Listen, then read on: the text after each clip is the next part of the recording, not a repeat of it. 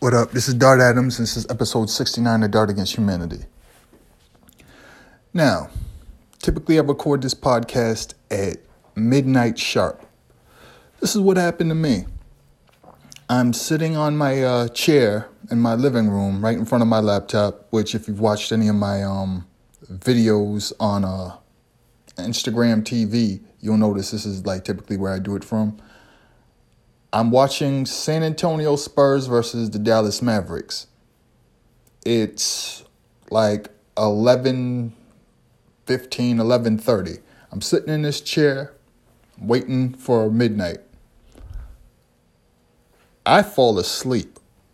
I wake up in the chair. It's 2:15 a.m. Eastern Standard Time. And I'm like, you fucking kidding me? I fell asleep. Turns out, 3 a.m., this is when all the Netflix series start up on Friday, and like You comes out. So of course, like binge watch You. That took its toll on me. So I lost like 2 hours. Anyways, that's why this podcast is happening when it is. It's funny because it's only it's going to be like a 2-3 hour difference, and I don't even think the audience really notices that much more than I do. But I just had Christmas, went over to my brother's house. My family came over, did Christmas. The last time I did an episode like on a holiday, after holiday, it was the Thanksgiving episode, and it was trash. Some people tell me that they liked it. I just felt it wasn't great. So I decided to do a different thing this week, talk about like whatever just passed, and then get into like my top 5 Christmases, so I don't have to try to figure out anything. I could just go off memory and just go. So again, I saw the Star Wars Rise of Skywalker. The difference between it and like other films that are like blockbusters and the last film of a series is when you do a film of that nature, you kind of have a formula down. You want the audience to respond to certain things, like it's wrestling. In wrestling, they have this thing they call the pop. Something happens in a wrestling match, the crowd goes crazy. Ah! So think of like not Star Wars. Think of like Avengers Endgame, right? Things that happen in Endgame. Captain America's getting his shield hacked up by Thanos. And he's laying there. His buster shield. And you hear, on your left. The crowd goes, oh shit. Then the circles, the sling rings start opening up on the screen. And then people start popping through and the crowd goes crazy for everybody else coming on the screen. Or when Captain America got Mjolnir and started fighting Thanos before his shield gets hacked up, how the audience went crazy for that. If you watched the last like Hobbs and Shaw film, how certain things happen on screen and the crowd reacts. This is how you write these films, these blockbuster films. You have these scenes and things that happen when the little girl says, I don't know, Dad. You when you saw the hot spy lady, you did the eyebrow thing. What eyebrow thing? The eyebrow thing. And then she starts doing it like the audience is laughing. You have these specific moments in a film where people are supposed to respond and supposed to get a pop from the crowd. Well, I went to see Star Wars Rise of Skywalker, and those scenes that you're supposed to get that kind of response, the audience didn't, nothing. And it was really weird because I'm like, is maybe this is just a dead crowd because I'm here at the 7 a.m. screening because I didn't want to see spoilers because of Twitter. No, I talked to everybody I talked to gave me a similar response. The things that were like the big reveals and the things that happened, the audience didn't go crazy for, which makes me feel that somebody screwed up severely. And that's like the screenwriters or somebody. Because typically with this film, when you're trying to end a trilogy, you're trying to end a series, you're trying to do a significant amount of fan service and you're trying to do things that like people please, because that's what J.J. Abrams does. Rian set up a whole bunch of things that people were mad about, but then J.J. is supposed to like bring it home. But then you see who the screenwriter is, and the screenwriter has about 2 or 3 credits for some of the most panned and unoriginal and boring films in recent history, and they happen to be DCU films, which is hilarious. When I realized, like, yo, I looked who the screenwriter was after, people talking on Twitter and people complaining. So was the film bad? No. Was it mediocre compared to what the reactions should have been? Yeah. Did it leave some open-ended questions it shouldn't have? The kind of open-ended questions it shouldn't have? Yes. Was I disappointed because they left so much on the table? Absolutely. Again, was it bad? No. Could have been better? Yes. Could have been way better based on if they did certain things? In my opinion, yes. I'll just leave it at that. I don't want to go like too spoilery because it's only been out for like a week. Anyway, I was just like, all right, maybe it's not just me. So you're kind of waiting for more people to see it. Then we have the conversations and we realize, yo, why did this happen? Why didn't this happen? Why did they do that, do that? Again, this is what happens when you're a writer or you're just like a fan of it, some type of genre. And of course, and then my brother, who I usually go see these films with, my younger brother, Orban, he's in Houston, so I can't go see these movies with him anymore. He shows up at Christmas, and we didn't expect him to be there. I come to the house, I'm like, oh shit, so I saw him, and so we talked about it. My other brother, Jeff, he's like, I don't care really about that. So, we got spoilers or whatever, let them fly. And we pretty much told them all the things we had issue with. And the thing is that we're not alone. Everybody we ran into was like a damn support group. It's like, yo, why did they do this? Why didn't they do this? And I don't know if you're familiar with this thing, because again, you might not be a writer. You don't really care. But there's a principle in writing. We call it Chekhov's gun. The principle is, or the thing is that, let's say you're watching a play, right? If you're watching a play in scene 1, if there's a gun and someone refers to that gun and that gun is on stage, let's say it's in a living room and the gun's over like a fireplace, and someone talks about the gun and points to the gun in scene 1, before the play is over, someone should have used or shot that gun. See what I'm saying? It should have been used in the play. That's the principle of Chekhov's gun. Several things happened in the film that were alluded to or brought about or initiated that were never followed through. In which case, why even bring it up? And people just leave the theater like, yo, why did they do that? Like, that's bad writing. And then you go look at who the screenwriter is and what their track record is, and you're like, oh, okay, yeah. This person is notorious for doing that. It's just disappointing.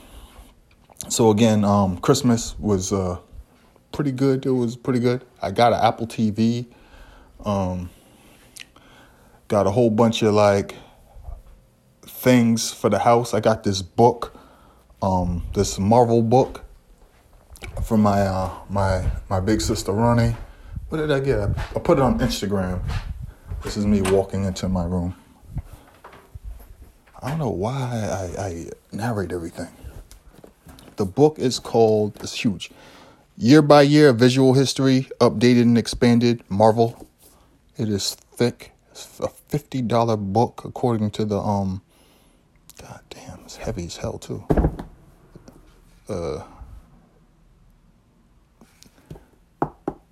Hardcover. I thoroughly enjoy it. I've been reading it for a while. Still on the late 70s. Right now it starts in the 40s. It's back in the timely days for Marvel. Anybody who's read my pieces I've done extended, because again, historian, I've done extended articles about like the Timely Atlas Marvel history. And that shit has like pictures and like magazine covers, issues that I can't find even if I do archival searches. Now, what I did recently is I did, of course, the piece that I talked about last week. I did the Independent as Fuck 3, 32 essential underground and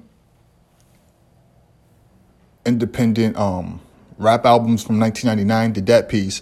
And then right afterwards, I talked about a piece I was writing, in the process of writing, that I hadn't done yet and nobody else was going to do anyway, so I might as well talk about it. And that was the Akira piece. So, for those who don't know, Akira first screened on December 25th, 1989 at the Biograph Theater in Washington, D.C. in the Georgetown neighborhood. And it ran from December 25th to January 11th, 1990. So that's 2.5 weeks. It ran for 2.5 weeks straight in that theater. It also ran like maybe 2 other places around that same time. Because at that time I believe they only had 2 reels. And so they would switch them back and forth. I did a lot of research on this, man. And the thing is that like the article that I wrote is insane, because I was realizing that all this information is out there and nobody decided to put it all together and do a big article. And also, again, the reason why is because nobody knew that December 25th, 1989 was technically the day where the screening started, because nobody even did that amount of research to find out the date. And nobody knew the date that Streamline Pictures, who did the translation, the dub, and went through all this work to distribute the film, released it on February 12th, 1991. If you go on Wikipedia, you're not going to find that date. How did I find it? Doing research. I went through the back of every single issue of Akira between issues like 1 and 25. And I found all the information necessary. And then I found this guy who was a historian who worked for Streamline Pictures and was like one of their earliest employees. And he was tasked with being he was tasked with being the historian of Streamline Pictures. And I did so much fucking work for that article, man. And it shows. And the funny thing is that I did another article 5 years ago, and I did a bunch of research, but I did nowhere near as intense research as I did for this one due to time constraints. That's hilarious, man. So the article is called Tetsuo in Adulthood, The Influence of Akira 30 Years Later. And it's on my Medium. It's going to be put in my book, my next book, because I didn't want people coming up reading it and then writing their own article and taking from me and not citing the information that I researched, you know. Because what happens is when you write in this space, a lot of times people go and do their own article and they go back to articles that you wrote and they pretty much take, and rather than do their own research, they just take from you because you wrote that shit on Medium. And so now they pitch that article and they do a similar direction, but now they can sell it to somebody and pitch it to somebody because you laid the groundwork. It's disappointing. It's frustrating. But hey, all my labor I'm going to actually benefit from because it's going to be in my book. Assholes. So, one of the things I decided to do, I did a previous podcast episode back in like December 10th, 2018. And I talked about Christmas, but that was the last episode of, I think, season 2 of Dart Against Humanity. This is, Jesus Christ, season 4. So I did it on December 10th, and that was the last episode of the year. I came back in like March 2019 or something stupid. And I never did an episode after Christmas or near Christmas. And I didn't really go into detail on other stuff. So I'm going to do the story of my top 5 Christmases. And yes, I had to write stuff down. I had to consult with my brother and go back and forth to get times and shit correct, because there's nothing weirder than me getting stuff wrong. So we're going to start with favorite Christmas memories, stuff I got for Christmas. My brothers and I should say. There's a lot of us. Christmas 1985 was, all right, so again, I've explained it.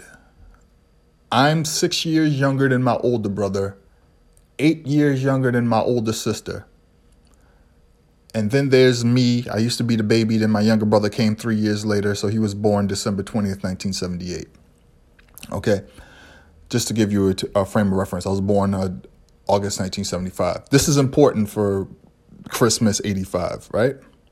Now, thing you need to understand is that we're broke. We're not rich. However, if you live in a household where your mom has a job, your big sister has a job, and your big brother has a job, and you live in a rent-controlled apartment, and based on certain things at certain times in the late 80s going into the 90s, we were in an apartment that was owned by a different company that took it over, that was going to turn it into condos and was trying, and did not collect rent from us, because $166, technically, that was our rent controlled, that was our rent, fixed at $166 from when we moved in August 1975, right before I was born. So we moved into the apartment 3 days before I was born in August. That's the story. Rent was $166. Fixed at $166. There was a stretch of years where we didn't have anybody to pay the rent to, because technically nobody really owned the apartment. And they especially didn't want the rent from our unit. And they had to do a certain amount of improvements to the unit, because it was way below code, because technically it was still like the same rooming house that it was going back to the 1900s, and it still had the old doors. It's a whole story. But anyway, so we were able to afford to do certain things and spend certain things in the household that most families with our means couldn't, because we had 3 incomes. And then also you have to imagine that there were some times that my dad could actually, help out and chip in. So that's 4 incomes in Christmas. All right. So just to keep that in mind, and don't have to pay rent. Now, Christmas 1985. I remember this Christmas because it's the Christmas that my brother and I got our car Voltron. So there was Voltron with the lions, and then there was car Voltron. Car Voltron came in 15 different pieces. Had the chest piece, the plane that attached to the chest. Then you had the ship that landed on the head. You twisted it around, and that was the face. Then you had the legs, which were like these weird long cars. Then you had the feet. The feet, which were specific short cars. You had the arms, and then you had the ends. And then you had this big, huge sword. And we also had another big, huge robot with this big, huge plastic sword. And we were like, yo, they're just wilding out on the big robots. So we had our Voltron. We didn't have Lion Voltron. According to my mother, you couldn't find a Lion Voltron that was sold out in the entire city. And this is the type of city where we didn't go to just one place. You would go to all the toy stores, but then you go into Chinatown. And if you couldn't, and people descended on Chinatown in the 80s, and they bought up every damn robot imaginable, even the off-brand ones. They had so many off-brand Transformers and different versions of Voltron. They had the Voltrons from Japan. They had the one that was three three to turn into one. I can't remember exactly what brand of Voltron that is, but a lot of people were just like, "What is this?" Because it showed up in the cartoon once, and we didn't get they didn't translate the cartoon. I think it was the Gladiator Voltron. That's what it was. But that's the year we got the Voltron, but we got several Transformers. This is before Triple Changes that came later. So we got a gang of Transformers. We got Mask, got the motorcycle, dude, orange helmet, green motorcycle. It turns into a helicopter. I got that one. My brother got another Mask toy that was big. We got Mad G.I. Joes. So we just thoroughly enjoyed that Christmas. That was Christmas 1985. Next year, Christmas 1986, same situation, ramped up even more. We got, again, more Transformers. We got my younger brother, Christmas 86, he got the Terradrome, which was huge. Now, something I need to explain to you about when you get certain G.I. Joe toys, right? Someone has to build that. My big brother Dave, God bless him, he loved the possibility of getting this toy because him and his friends, his boy Lucky, and maybe some of the other cats, maybe a Trent or Cedric, these guys were going to enjoy helping us put together these toys, these massive play sets. So you had the set, you had the instructions, which came in like this blue, a lot of people don't remember, it's like this blue diagram. It looked like schematics, and it told you how to put together either the vehicle or the play set or what have you, step by step. And it also came with hella decals, depending on who you. And so you had to place the decals exactly where they were. And the thing was is sometimes you go to somebody's house and they would have the playset to be made wrong and the decals wouldn't be up because they just didn't have the pride to go through and put everything where it's supposed to go and the attention to detail. My brother was not that person, and neither were we. We put the decals exactly where they wanted to go. We want them to look like they did in the cartoon or the comic book. So we prided ourselves on putting the decals in the right place, putting the play set together, putting everything together properly, having everything where it should be. We used to buy so G.I. Joe used to also have these supplementary things where you would have like the packs, the backpacks, the extra weapons. Our brother used to buy those too, along with everything else.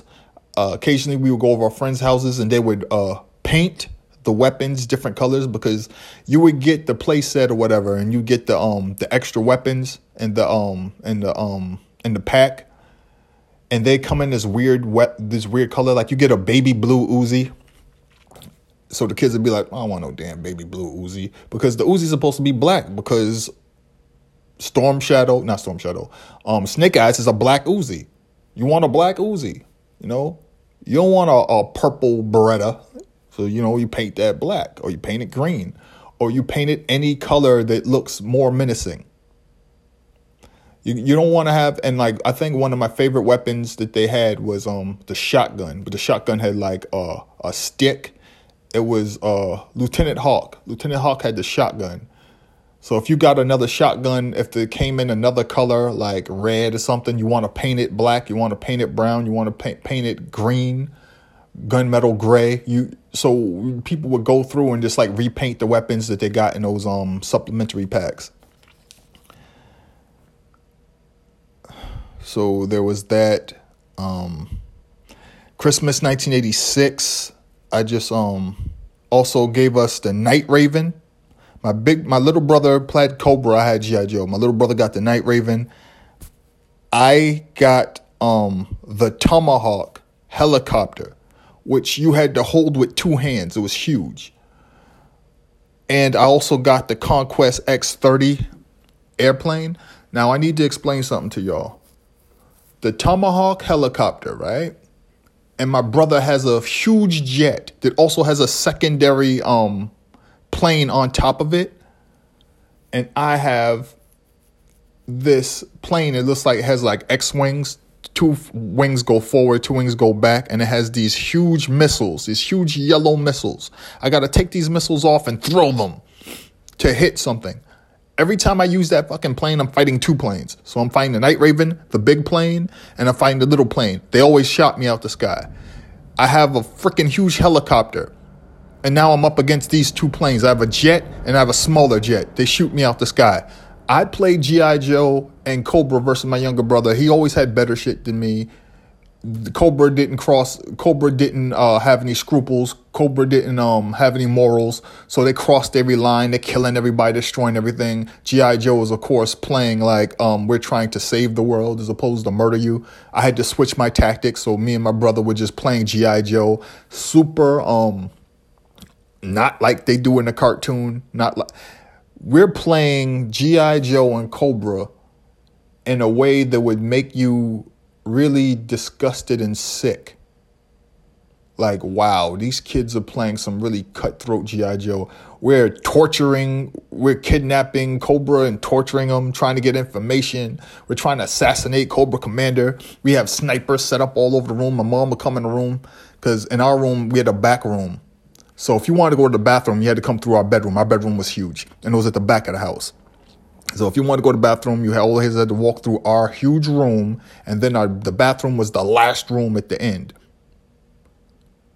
And you would just come through, and you would just see us because our entire room had been turned into like a war zone. We had nothing but G.I. Joe set up, and I'm going to get into more of it. Think about it. So on one dresser, there's all this other stuff. So the Terror Dome, right before you got to the bathroom, there was a dresser. It was my younger brother's dresser, and it was by the window. And the Terror Dome is on that. So we call that Cobra Island.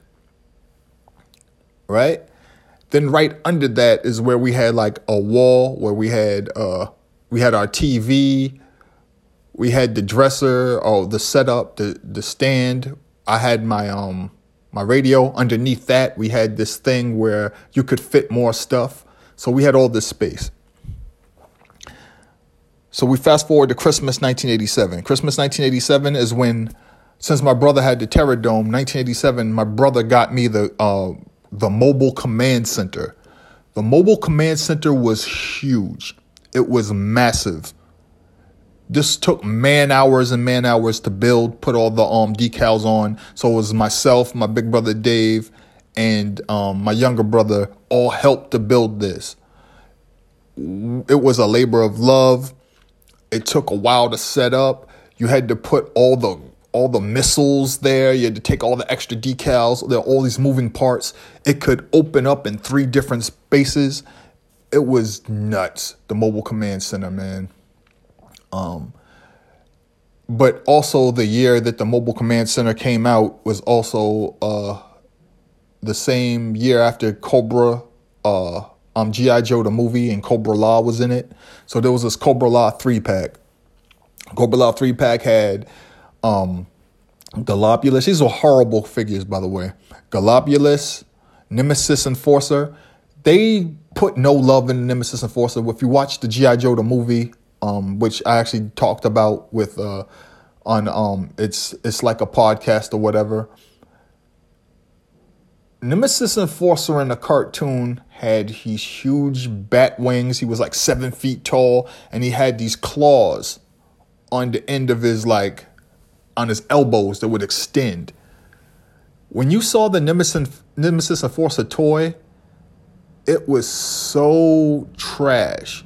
The things on the shoulders didn't even come out. They were like really short. He was stubby. He wasn't really tall. He didn't seem big. And he had these wings because there's a hole in the back of each G.I. Joe where you could put it in the backpack, right? So they had these weird wings that you could plug into his back, and they looked like trash. So Nemesis Enforcer, look it up, Google it. Nemesis Enforcer's toy was super trash. Galopulus had like this weird tail that he could never really stand him up. And then you had a Cobra Law guard. And if you look at the weapon in the G.I. Joe, the movie, it looks ill. It looks like a huge, massive, broad sword. The toy, the weapon that they gave him, looked really awkward. And they couldn't really hold it. Couldn't hold it even with two hands. Couldn't swing it, nothing. So they put no love into the Cobra Law 3-pack. But my brother still maintained that the Nemesis Enforcer, who was fucking shit up in the movie, could do it when we played. So he would just fly Nemesis Enforcer down to the center and just start tearing stuff up. Ripping up the satellite dish so we can't communicate with anybody. You're shooting missiles at him. He's dodging them. He's taking missiles off the ship and going over and throwing them at stuff. So, you know, we just play G.I. Joe with reckless abandon. And in our room, so we have rugs, right? You have your square space area rug, your not rectangular. You have your different rugs that are like shaped and like, you have the two long sides, but you have the two short sides. So it's not exactly a square. Like you don't have, you know what shape rugs are. So we would have a rug in the middle of a room right between the beds or whatever. And that would turn into, technically that would be an island. On our beds, we would scrunch up the sheets, or depending on what time of year, if it was like around winter, you have the comforter. So you scrunch up the comforter. So you make it craggy, like rocks and shit like that. So, you know, it becomes part of like a play set. The guys are like running around and doing stuff. And so we played G.I. Joe. We used our full imaginations. Back in the days before we had G.I. Joes, like proper G.I. Joes, we would get like hand-me-down Star Wars figures, but we never had the weapons. And a lot of times we didn't know exactly what the Star Wars action figure was, so we gave them different names because we were using our imaginations. And our brother, to not make us feel bad about having third-hand G.I. Joes that were like the paint was like coming off or what have you, and we didn't know the names of these Star Wars characters, because again, you had original Star Wars, then you had Empire Strikes Back, and then you had Return of the Jedi. He gave them new names. And he came up with a game called Barbarian Days. Man, we was broke. So we came up with a game called Barbarian Days because, again, cartoons like Thunder the Barbarian was on. And what he did was, we used to have this Maxwell's coffee can full of nails. And in this Maxwell coffee can full of nails, there were a whole bunch of rubber bands. So my brother would take rubber bands, put them across the chest of the toy, and then stick the nails in the back. And the G.I. Joe hands could hold the thin nails. So the nails became swords. And we would play Barbarian Days for years before my brother got a job, my sister got a job, and we could afford G.I. Joe toys with the cards that you could cut out. You know, with the packaging, so we knew what everybody's name was. He gave us kind of dignity, but in the time that we didn't have, you know, toys like the other kids did because we were super broke, he found a way for us to use our imaginations. And I'm a writer now, and largely it's because us broke kids were able to find a way to have fun and use our imaginations when we didn't have the toys or the income or the advantages that other kids in our class had. So anyways, the imagination that we had from when we were kids, when we were super broke, it spilled over until we actually had toys, so we appreciated them. And people used to come over our house to play G.I. Joe with us because of how we play G.I. Joe. It's like, we don't play G.I. Joe like this. This is dope. Like, y'all set up snipers. Y'all got like, y'all use actual terminology that they use. Y'all trying to kill people. You know, y'all run out of bullets. Like, this is fire. So anyway, Christmas 1987 passed. Christmas 1987 was also dope because Christmas 1987 is the Christmas that we got our Nintendo. I told the story on the previous podcast, the last one of season 2, but I'll just tell it again now because I don't know how many of y'all were listeners then.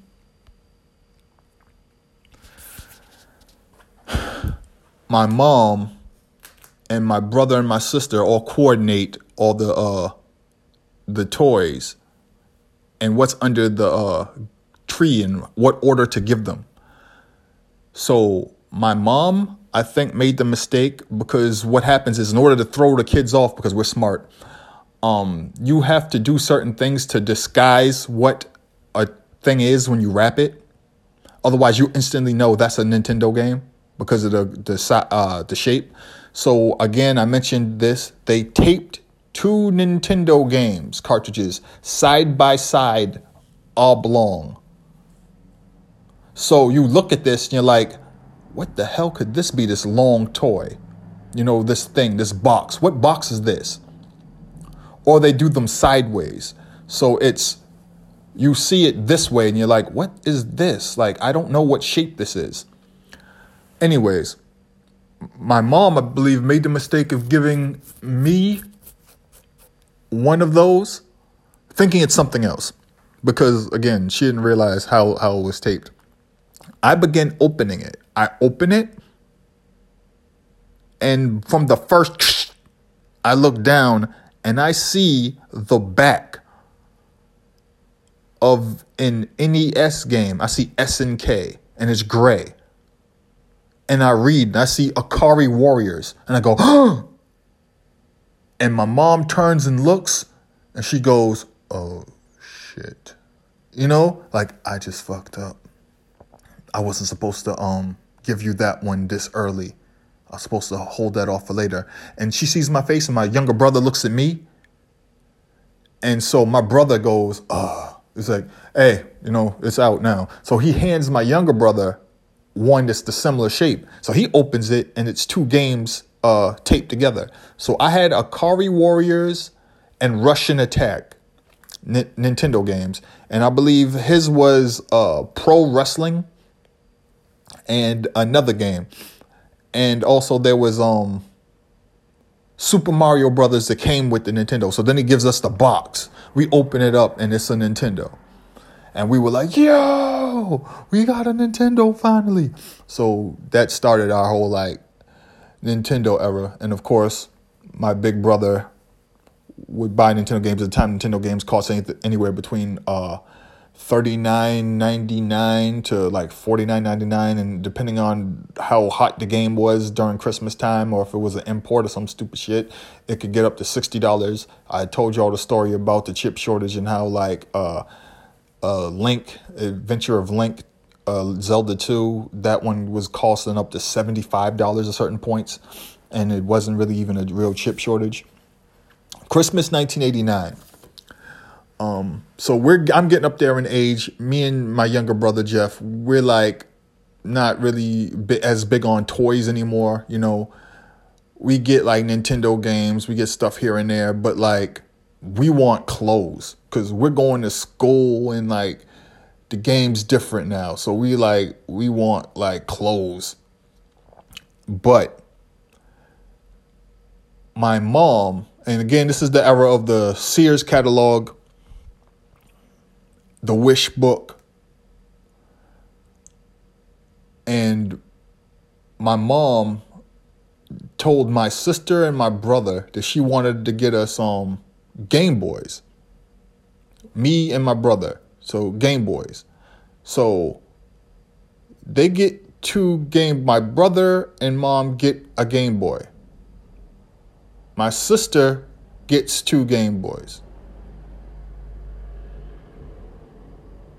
And then they're like, all right, so we got the boys Game Boys. Like, I got them Game Boys. Like, we got them Game Boys. And they look around like, wait, how many Game Boys do we have? They had 4 Game Boys. So what ends up happening is we get our boxes or whatever. It's like, hey, yeah, open this. I get a Game Boy. I open up. My brother got a Game Boy. And then we got some games. There weren't a lot of games for the Game Boy back then, mind you. And Game Boy games weren't good. They just weren't that good. but we didn't care. So we're like, yo, we got Game Boys, because if you had Tetris, she was good. I think we got tennis. We got tennis. We got baseball. Later on, I think right then we got Castlevania. There was the Castlevania game. And my big sister and our big brother come out. It's like, yo, they had their own Game Boys. So I have a Game Boy, my brother has a Game Boy, my older brother has a Game Boy, my sister has a Game Boy. We all have Game Boys. Now, I've mentioned this before. The problem with the Game Boy was the Game Boy didn't have a backlit screen. The Game Boy took hella batteries. In order to play the Game Boy, you needed a microscope, like something to enhance the screen. So you need a magnifying glass. Then you need the something attached to the screen to light up the screen. Then you need like something to extend the battery charge, or you need like an extended cable because you didn't want it to have to die all the time. Oh, and if you wanted to play a Game Boy versus somebody, you had to have the Game Link cable, and the Game Link cable wasn't very long. So if you were playing against somebody, y'all have to be really close to each other playing. And since you weren't backlit, you both had to be standing next to each other next to a light source. So what happened was you'd be in the room, there'd be a light bulb or like a light stand, and you take the shade off and you're both standing next to it, not moving. You can't react. Playing Tetris or playing whatever game it is you're playing. Later on, we both got Tecmo Bowl. So me and my brother be playing head-to-head Tecmo Bowl, not moving. We had Mortal Kombat on Game Boy. We'd be playing Mortal Kombat Game Boy. That sucked. It was trash. And you could play Mortal Kombat on Game Boy, but you can't react. You can't talk. You could talk trash like, yeah, that's right. Yeah. But you can't be demonstrative, and we're black. That's really hard. We're black and Latino. Makes it extra hard. So we're just being really reserved while we're playing each other, whooping somebody's ass, Game Link and Tetris. Can't move. Have to stay by the light, not backlit. It was pain. It was a painful existence. But we had our Game Boys. That was Christmas 89. Christmas 1996 is the last one. That's the last one I'm going to talk about. But it's interesting because we had Turbo Duo. So it's TurboGrafx 16. Then it had a CD add-on. And then they finally got smart, Hudson Technologies. And they took over from NEC Technologies, who completely botched the TurboGrafx 16 and the Turbo CD. So they made it a one unit, the Turbo Duo. Cards go here, CDs go here. It was a beautiful design. Wish they'd come out with that first, and the price point wasn't as high, and they actually would have made a dent in the market. We had a Turbo Duo, had it for years, but by the time I came back from Morgan State, it was clear everybody had Sega Saturns, people had PlayStations. Some people brought the SNESs. We already had that. So it was like very clear that, we want a PlayStation. We get a PlayStation for Christmas. Our mom goes someplace, gets it. At this time, we're like adults. Like I'm 21. My brother she turns 18 at Christmas 86. I'm 21. My brother's 18 at Christmas. So my mom isn't as good at like buying stuff and hiding it from us, because we find it. So we find the PlayStation in the back of the closet while our mom's at work. And of course, like we are in the studio, we work at home, basically. Our home's a studio. And we're like, it's a PlayStation. Should we like take it out the box and like play it? All right. So my brother and I take the PlayStation out the box, set up the PlayStation, play the PlayStation. We don't have any games for it, but the game comes with it has a demo CD. The demo CD has Game Day 97. So it's Game Day 97. So we have that. and Tekken. And then there's this game with like explosions with a bomb. We don't really get it. And then there's the similar game to the one that they had in it was a similar game to the one that they had is a demo in Hackers. And like Hackers, they had like an original PlayStation demo game in the arcade that they went to. So it was a game like that. It was like a weird flying game. We weren't into it. What ended up happening is we just played Tekken on the demo CD all the time. So we would just play Tekken on the demo CD all the time. So finally we put that back. We stopped playing it. Mom says, yo, get this box. We already know what it is. So we open it and we're like, yo, a PlayStation, word. Thanks, Mom, thanks. And she's just like, okay. So she goes in the room and sees us playing Tekken. And she's like, y'all really good at this. Did y'all play this in the arcade or something? We'd played Tekken to death because we'd been playing Tekken for like damn near a month before we even got it. So, you know, we had to we played it off like, nah. But then it was like later on we told us like, yeah, Mom, we found that in the back of the closet. You be at work, we'd be playing Tekken. So yeah, those are 5 Christmas memories that I had from my youth to early adulthood. I had a lot of shit. I was texting my brother going back and forth like, yo, what year was that? I was like, no, the Night Raven, that was 86. I was like, yeah, it wouldn't have been 87. I got the Mobile Command Center in 87. Yeah, because that's when after G.I. Joe, the movie came out. So I was trying to get everything correct and in order. And then there was a bunch of stretches of years where like we're teenagers and we just want like clothes. And I didn't want to break all that down. Like I talked about the year where like the NFL catalog had just come out, and my sister got me the number 22 Cowboys jersey and the number 17 Patriots jersey when the Patriots just got their new Patriots, the Flying Elvis logo. I was one of the first people. I went to school and I had a personalized Patriots jersey with 17 because my birthday is August 17th. And people were like, who's 17? I was like, me. I'm like, me, Adams. Like, oh, okay. So I was just stunting on people. So yeah, man, that's everything.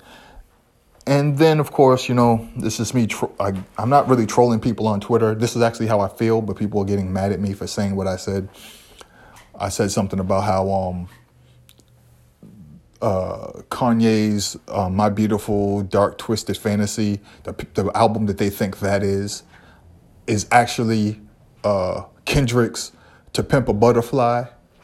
And there are several albums, multiple albums this decade that were made by artists that were better than My Beautiful Dark Twisted Fantasy. I just think that album is super overrated. Whatever. But I'm old, so what does it matter? When people are tweeting you, okay, boomer, when you're a Gen Xer, it just makes you feel like you guys are just idiots. You don't have any taste. And also, I can't wait for the day that I get to the point where I have something in acquisition and I just have no reason to be on Twitter. I can't wait. Speaking into existence. Well, happy holidays and happy new year and all that. One.